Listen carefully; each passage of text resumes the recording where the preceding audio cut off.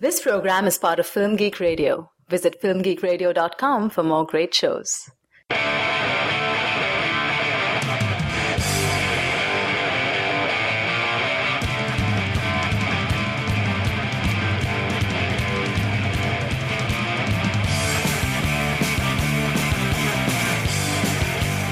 In case you missed it, The Grey is the new film written and directed by Joe Carnahan, starring Liam Neeson as a man trapped in the Alaskan wilderness after a plane crash. He and his fellow survivors are struggling to get rescued and survive a pack of wolves that is hunting them. So it's pretty intense. Here's a clip. We shouldn't be worrying about them right now. We should be worrying about finding food. They're probably only passing through. Wait a minute. Passing through as opposed to what? Living here, hunting here. Wolves have a territorial range of about 300 miles and a kill range of 30. If we're close to their den, and if we're within that radius, then they'll come after us.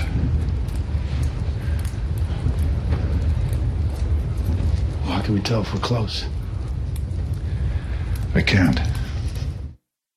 To start off our discussion, I want to ask you a question that I think we could send us off into a couple different directions, but I want to get your thoughts. In The Grey, in this world, in this universe that The Grey is set in, does God exist? All right. So the scene I keep thinking of is Dermot Mulroney. They've linked this wire up across these two cliffs. They're each kind of sliding across, and he falls. He crashes through several layers of a tree, lands flat on his back, and he sees his daughter, a vision of his daughter, coming up and telling him that it's going to be okay, and she waves his hair in his face, just like he told the guys that she used to when she woke him up from like a nap or something, and then he dies. And yeah, I think that was some sort of vision, or like some kind of like a comforting vision sent to him to kind of help ease his passing.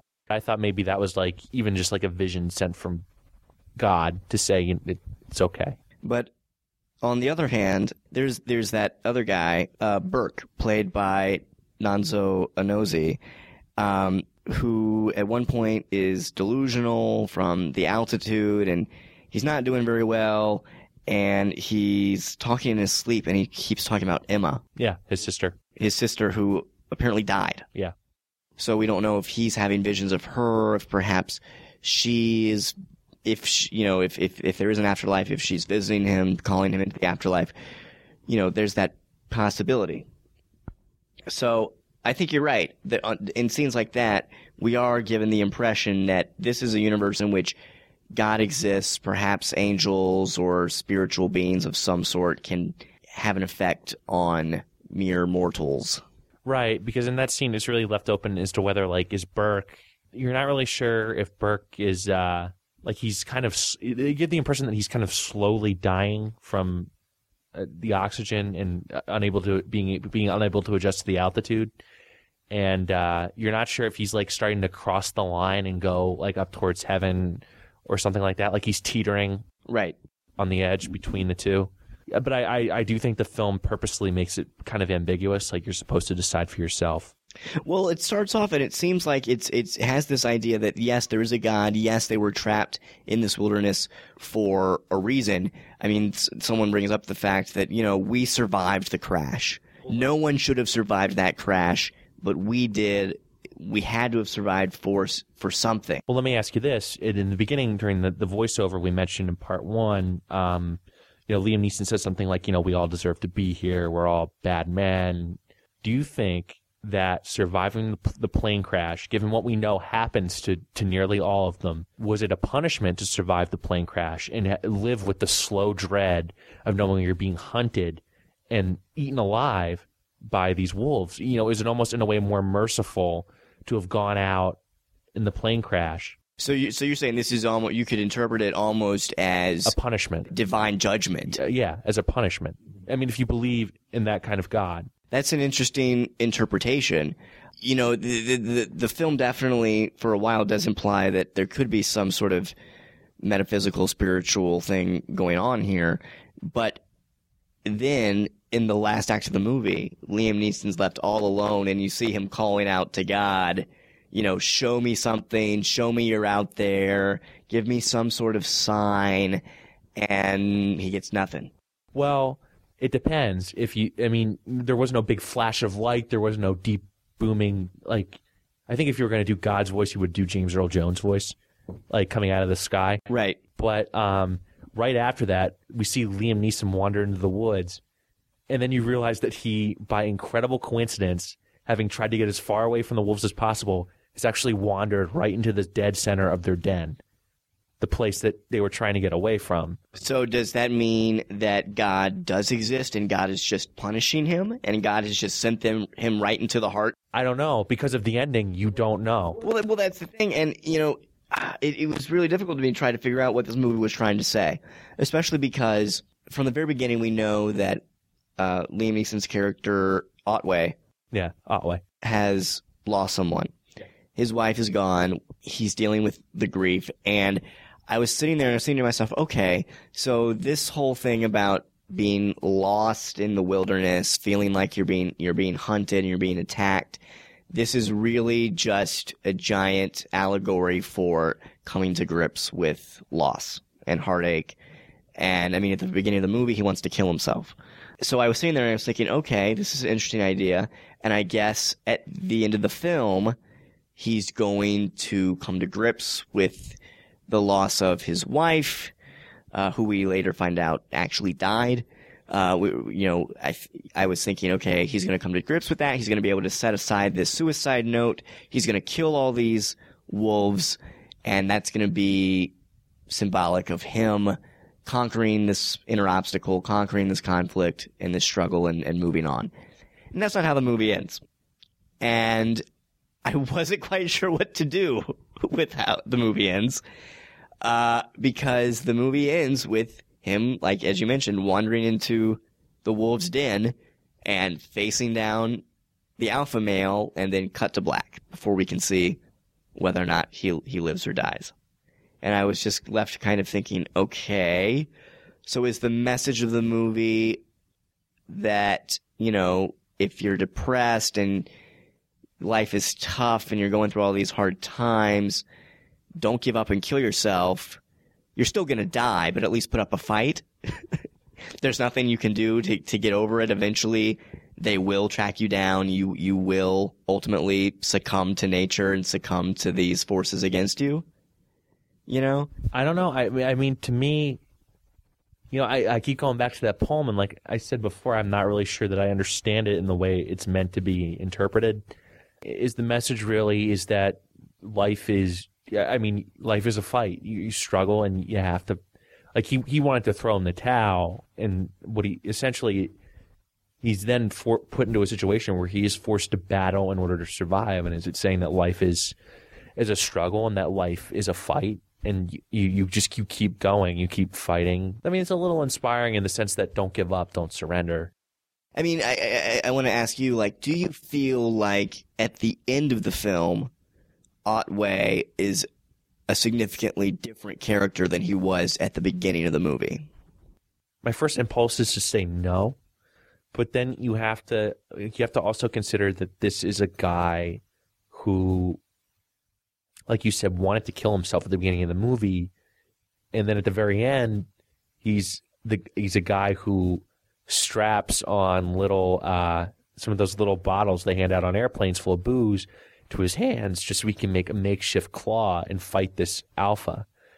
And so it's difficult to believe. I mean, you can argue that when the plane first crashed, he's fighting to survive just to help the other guys survive. Right. Because they established pretty quickly that out of all of them, he's the guy who knows the most about surviving in the wilderness, who knows the most about survival. But once those guys are gone, I think you have to take into account that the only reason he has to keep fighting to stay alive is because arguably he wants to stay alive.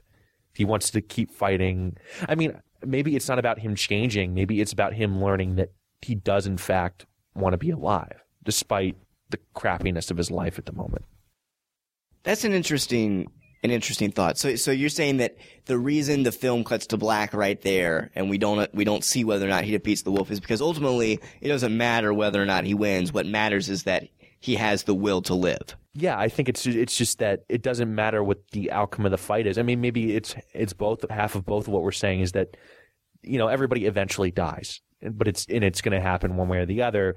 But the most important thing was getting him to this point where he wanted to fight tooth and nail for his life, that he's willing to put up a struggle and not just throw in the towel. Okay. I can see that. So you're saying that most of the film, he's really only fighting to survive as a means of helping the others. Yeah. And that's why once it's finally just down to him and everyone else is dead, he kind of snaps and starts yelling at God and is kind of caught up in despair again. Yeah, that's my thought. I mean, I think there has to be some kind of explanation for why a guy who is suicidal, literally the night before they get in the plane, is suddenly so gung-ho about, we got to do this to survive, we got to do that to survive. And the only way that makes sense to me is if he's doing it for the others. Well, it's interesting you bring that up because if you recall, he's sitting there out in the snow at the beginning of the film. He's about to put a bullet in his brain, about to end it all, and then he hears the howl of a wolf. Yeah. And that sort of snaps him out of it. So what you're essentially saying is that you're kind of arguing that the wolves are almost like a symbol of hope. They're a symbol of that will to survive and that will to fight. And he hears that howl, and that's the glimmer of hope that he hangs on to and doesn't pull the trigger. I don't know if you could say they're a symbol of hope just because that they literally... Or a symbol of just survival. Yeah, I mean, I would argue that, if anything, they just personify, I guess, the challenges in life. Right. You know, the obstacles. And, maybe he just, on a deep, deep level, is just not the kind of guy who can... He's a fighter. I mean, maybe he's just not the kind of guy who doesn't want to lose, who doesn't want to lose out to these challenges. Well, see, I think there is something going on there, though, with the wolves. Yeah. And there's a specific reason the wolf is what snaps him out of it, because later on he's talking to one of his fellow survivors who says that, you know, one of our friends just decided to give up and basically kill himself. And he tells Otway, you know, I saw that look on your face that night. And I, you know, when I've seen that look on people's faces, and it's always when they're about to kill themselves, to kill themselves. But because of that, because he heard the howl of the wolf, he didn't. So it's kind of interesting that at the end of the film, he's back in that, he's actually in the wolves' den. And that is sort of what symbolizes his will to go on. Yeah. And his will to fight. Yeah. I also think it's interesting thinking about this film in regards to Liam Neeson himself, because this is a guy who tragically and unfortunately lost his wife, Natasha Richardson, 3 years ago. And ever since then, he's been in several films in which he plays someone whose loved ones are either dead or being taken from him. And so he frequently seems to be returning to these roles in which people are struggling to come to grips with mortality and just accept it and kind of just work through it. Yeah. And so do you think there needs to be, do you think we need to know at the end of the film whether or not he kills that wolf? Do you think that's important? I don't know. I'm trying to separate need to know from would have liked to see.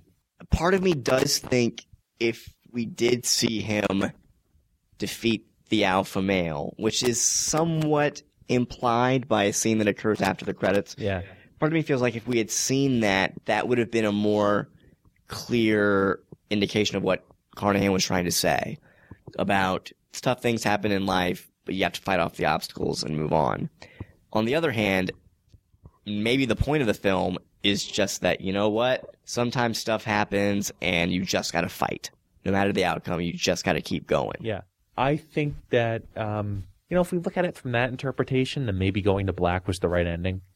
Because let's look at it this way. If he did win, then we can pretty much plot out the rest of the movie, which is we know that he got the signal watch, right? He had the signal watch, which I honestly thought was going to come into bigger play towards the end. So he probably got rescued. But then again, you could almost look at the, just the Alpha Wolf lying bleeding on the ground. He either killed Liam Neeson, but got pretty badly beaten himself doing it, and is just licking his wounds. But then again, there's no, we don't know. There's no Otway carcass that he's chewing on. You don't know. And the final shot we see before it cuts to black, Liam Neeson's eyes, and just him looking fiercely at this alpha male wolf, almost as if Carnahan is trying to say, okay, this is the closing image I want to leave you with, is just this guy ready to fight. Yeah. Not ready to give up anymore, ready to take it all on himself and try to survive. So maybe that is the point. Maybe it doesn't matter whether or not he wins or loses. Yeah. And you brought up the thing with the watch. I think that's another sign that you could argue perhaps that this is a godless world, the world of the Grey, even though, there are indications that these characters do perhaps see angels or have visions of something before they die. Liam Neeson calls out to God, nothing happens. They have this device that is supposedly be able to pick up signals from, up to 40,000 feet. Nothing happens. If there's anything out there in the sky, we'll be able to pick it up. But there's nothing. And then, in that final scene, Liam Neeson calls out to God, gets no answer, and it's basically like, okay, I'll do it myself. Yeah. So maybe the point of the film is, you know what? Life is hard. People die. Sometimes you go through tough times, and you can't always count on God to be there, so you just got to deal with it and fight to survive on your own. Yeah. The fact that he's carrying all these wallets of these dead people around, is that a sign that he is, in this case, literally carrying this baggage of dead loved ones around with him? It's an interesting way to look at it, because he is carrying around like their last remnants. There's that scene where he's in the den, and it's before all the wolves come home, so to speak. And the last thing he does before he decides to pick up the bottles and fight. Yeah, is look through the wallets, and he's seeing, I think, a picture of.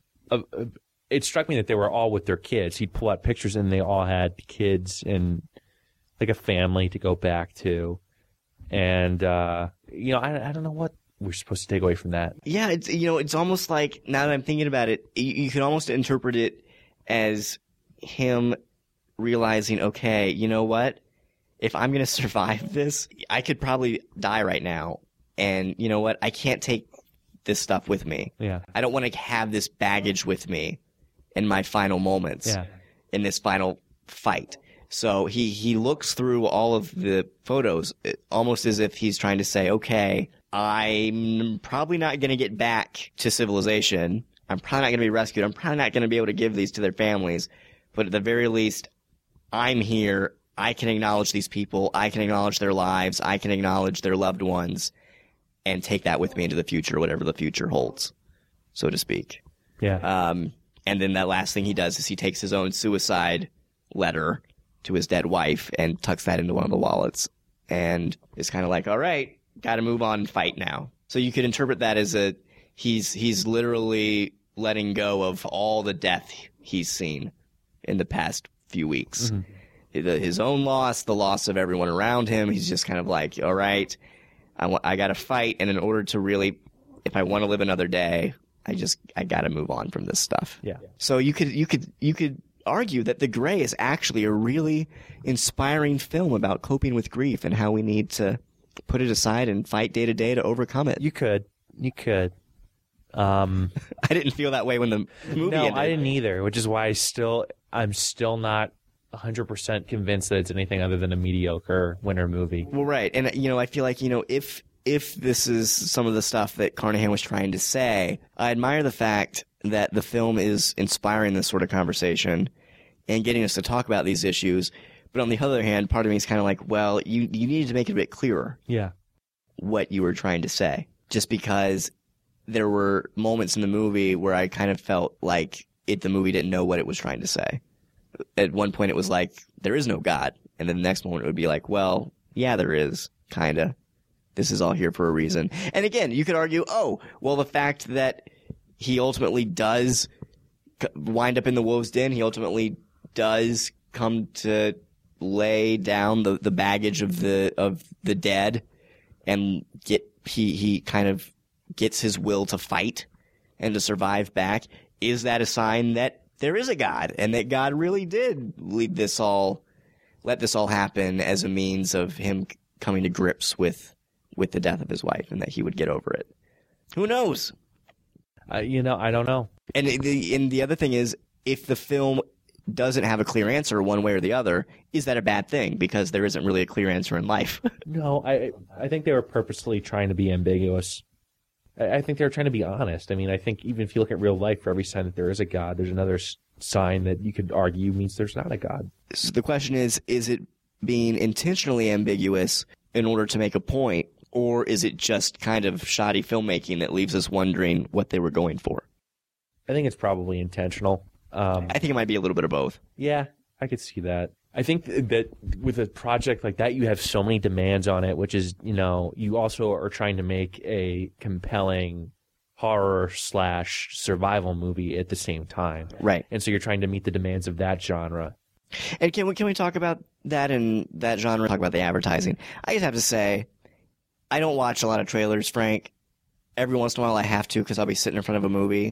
That image of Liam Neeson with the broken mini bottle strapped to his hand, ready to kick ass, that image is what made me want to see the film. And I think it's why a lot of people are going to see this movie, because it's kind of like, all right, Liam Neeson is trapped in the wilderness, and he's going to kick ass and fight wolves with his bare hands. There are moments in the film when he does punch several wolves in the face, which is pretty cool. But the problem is, that shot from the trailer, that's the last scene of the movie. Not even the last scene. That's like the second or third to last shot of the entire film, and we don't see the ultimate outcome of that fight. So it really, you don't see the outcome of the fight in the trailer, and you don't see the outcome of the fight in the actual film. And that really annoys me. It really annoys me when scenes from the last 5 to 10 minutes of a movie, or in this case, the last 30 seconds of a movie, are shown in the trailer, because in the back of my mind, because I had seen that trailer, I spent a lot of the film thinking, all right, when's Liam Neeson going to break off those mini bottles? Come on. I've been waiting. I want to see him take on this wolf with his bare hands. And then it finally got to that scene, and the movie ended. And I was kind of like, oh, well, I'm really disappointed now. So part of me is wondering, if I hadn't seen the trailer, would I have liked the ending more? And would I have been more accepting of it? Or is the fact that I was really expecting to see him fight that wolf with his bare hands, is that kind of what made the ending feel sour to me? I think that's a great question. You can't argue that the trailer ruined the ending, gave away the ending, because you would have had no idea that was right. I do think it probably sets up certain expectations, that you're about to see an epic brawl go down. In reality, that's pretty much the most you get. Anticipation. If we hadn't seen the ending, would you and I be sitting here saying, that was a really unique ending, that was really smart, if we both hadn't been anticipating an epic brawl? And I don't know. I think it's tough to say.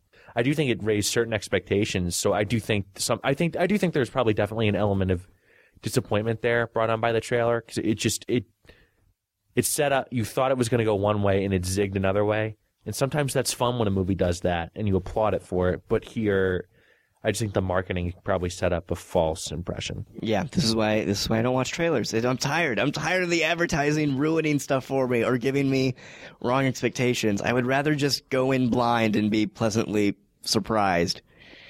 But, okay. And I guess we should probably wrap up. I guess the last thing I want to ask is, favorite death scene? Good question.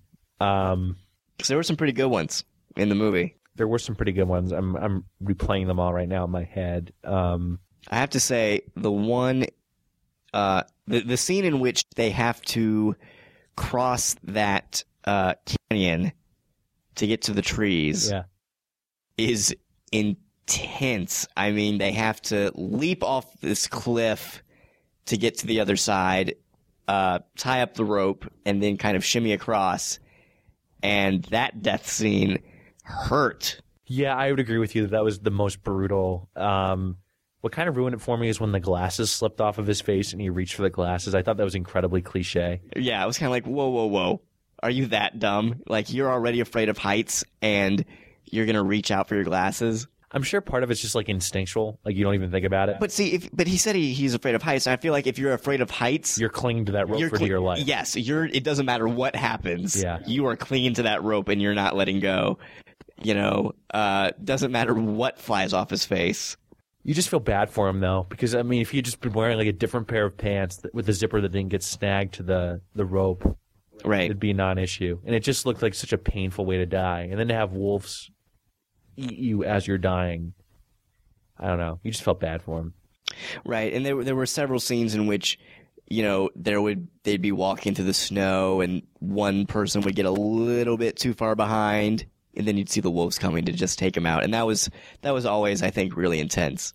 Yeah. I mean, and it made sense too with what you read on Wikipedia about wolf behavior. Right. I mean, I feel like when you're doing these man versus nature movies, it's easy to think, oh, whatever. It's just nature. He's Liam Neeson. It's just a big dog. He can fight that thing. That's not too bad. But then when you actually see, you know, this small group of humans trapped in the wilderness, and then you see 4 or 5 wolves coming at them from multiple sides. It's you realize, terrifying. you realize how incredibly insignificant they are in that moment. I will say that they did a great job making the wolves just this force of nature, just like this almost terrifying elemental primal, like just death coming at you. And, you know, you just because they were so good about you, they would just come out of nowhere. They're like the Animal Kingdom version of Anton Chigurh from No Country for Old Men. Yeah. Death is coming and you just can't stop it. No. And the other thing I want to ask you is, how did you feel about the death of Diaz, played by Frank Grillo, ultimately just deciding to give up because he's hurt his knee and he just kind of wants to enjoy the view in his final moments? Well, I think that's, again, they're kind of juxtaposing it with the growth we talked about for Liam Neeson's character, where, you know, he ultimately reaches the point where he's like, I have to fight. I think that was kind of like the counterpoint to it, where you've got a guy very much who essentially his journey was the opposite of Liam Neeson's. He started out as this very big, brash, I'm not afraid of anybody, I'll fight anybody, you know, I'm not afraid of anything, where he was, you know, this ultimate tough guy kind of, and then he kind of gets to the point where he's like, you know what, I don't have to fight, I don't have to posture, I'm just going to sit here and let whatever happens, happens. I'm just going to sit here and wait for death. Well, it's interesting because the film almost does seem to view that as a positive thing. Yeah, you weren't sure what you were supposed to think about that. Why are we viewing Diaz's decision to just give up as a good thing? Is it because he's in the middle of nature and he's viewing a beautiful stream? Right. Is it because he's at peace with himself and so that's why it's okay? He's not making the decision to give up out of despair, but just kind of out of necessity. Just kind of like, well, I can't go on anymore because of my knee. Yeah. So might as well enjoy it. I wasn't really sure what to make of that. Neither am I. I honestly don't know. Like, there's no simple answer to it, and maybe that's okay. I don't know. Yeah. But there's some I can't say the word. It's weird. Incongruity there. Yeah. Okay. Well, do you have anything else you want to say? I don't think so. Okay. Well, we've had a pretty good discussion. I think that will wrap it up for our discussion of The Grey. Don't forget to tune in next week when we will be discussing Chronicle. We'd love to get your feedback on the show. You can email us at cinemafix@filmgeekradio.com or comment on the website at www.filmgeekradio.com. You can also subscribe to the show through iTunes. So if you like this episode, please write us a review. That would really help us out, and it would help get the word out about the show. You can also donate to us through the website. We really appreciate it. That helps keep us up and running so we can keep producing new content for you every week. Frank, where can people find you online? You can find me on FJReady on Twitter and, quite frankly, television.wordpress.com. I'm Andrew Johnson. You can find some of my writing at www.thekuleshov-effect.com. That's KULESHOV effect.com. You can also follow me on Twitter at WriterAndrew. If you do follow me, be sure to send me a message and let me know you're a listener, and I will follow you back so we can keep talking about The Grey, and you can let us know what you thought about the film and what it was trying to say. All right, I'm Andrew Johnson. I'm Frank Reddy. And have fun this week getting high on cinema.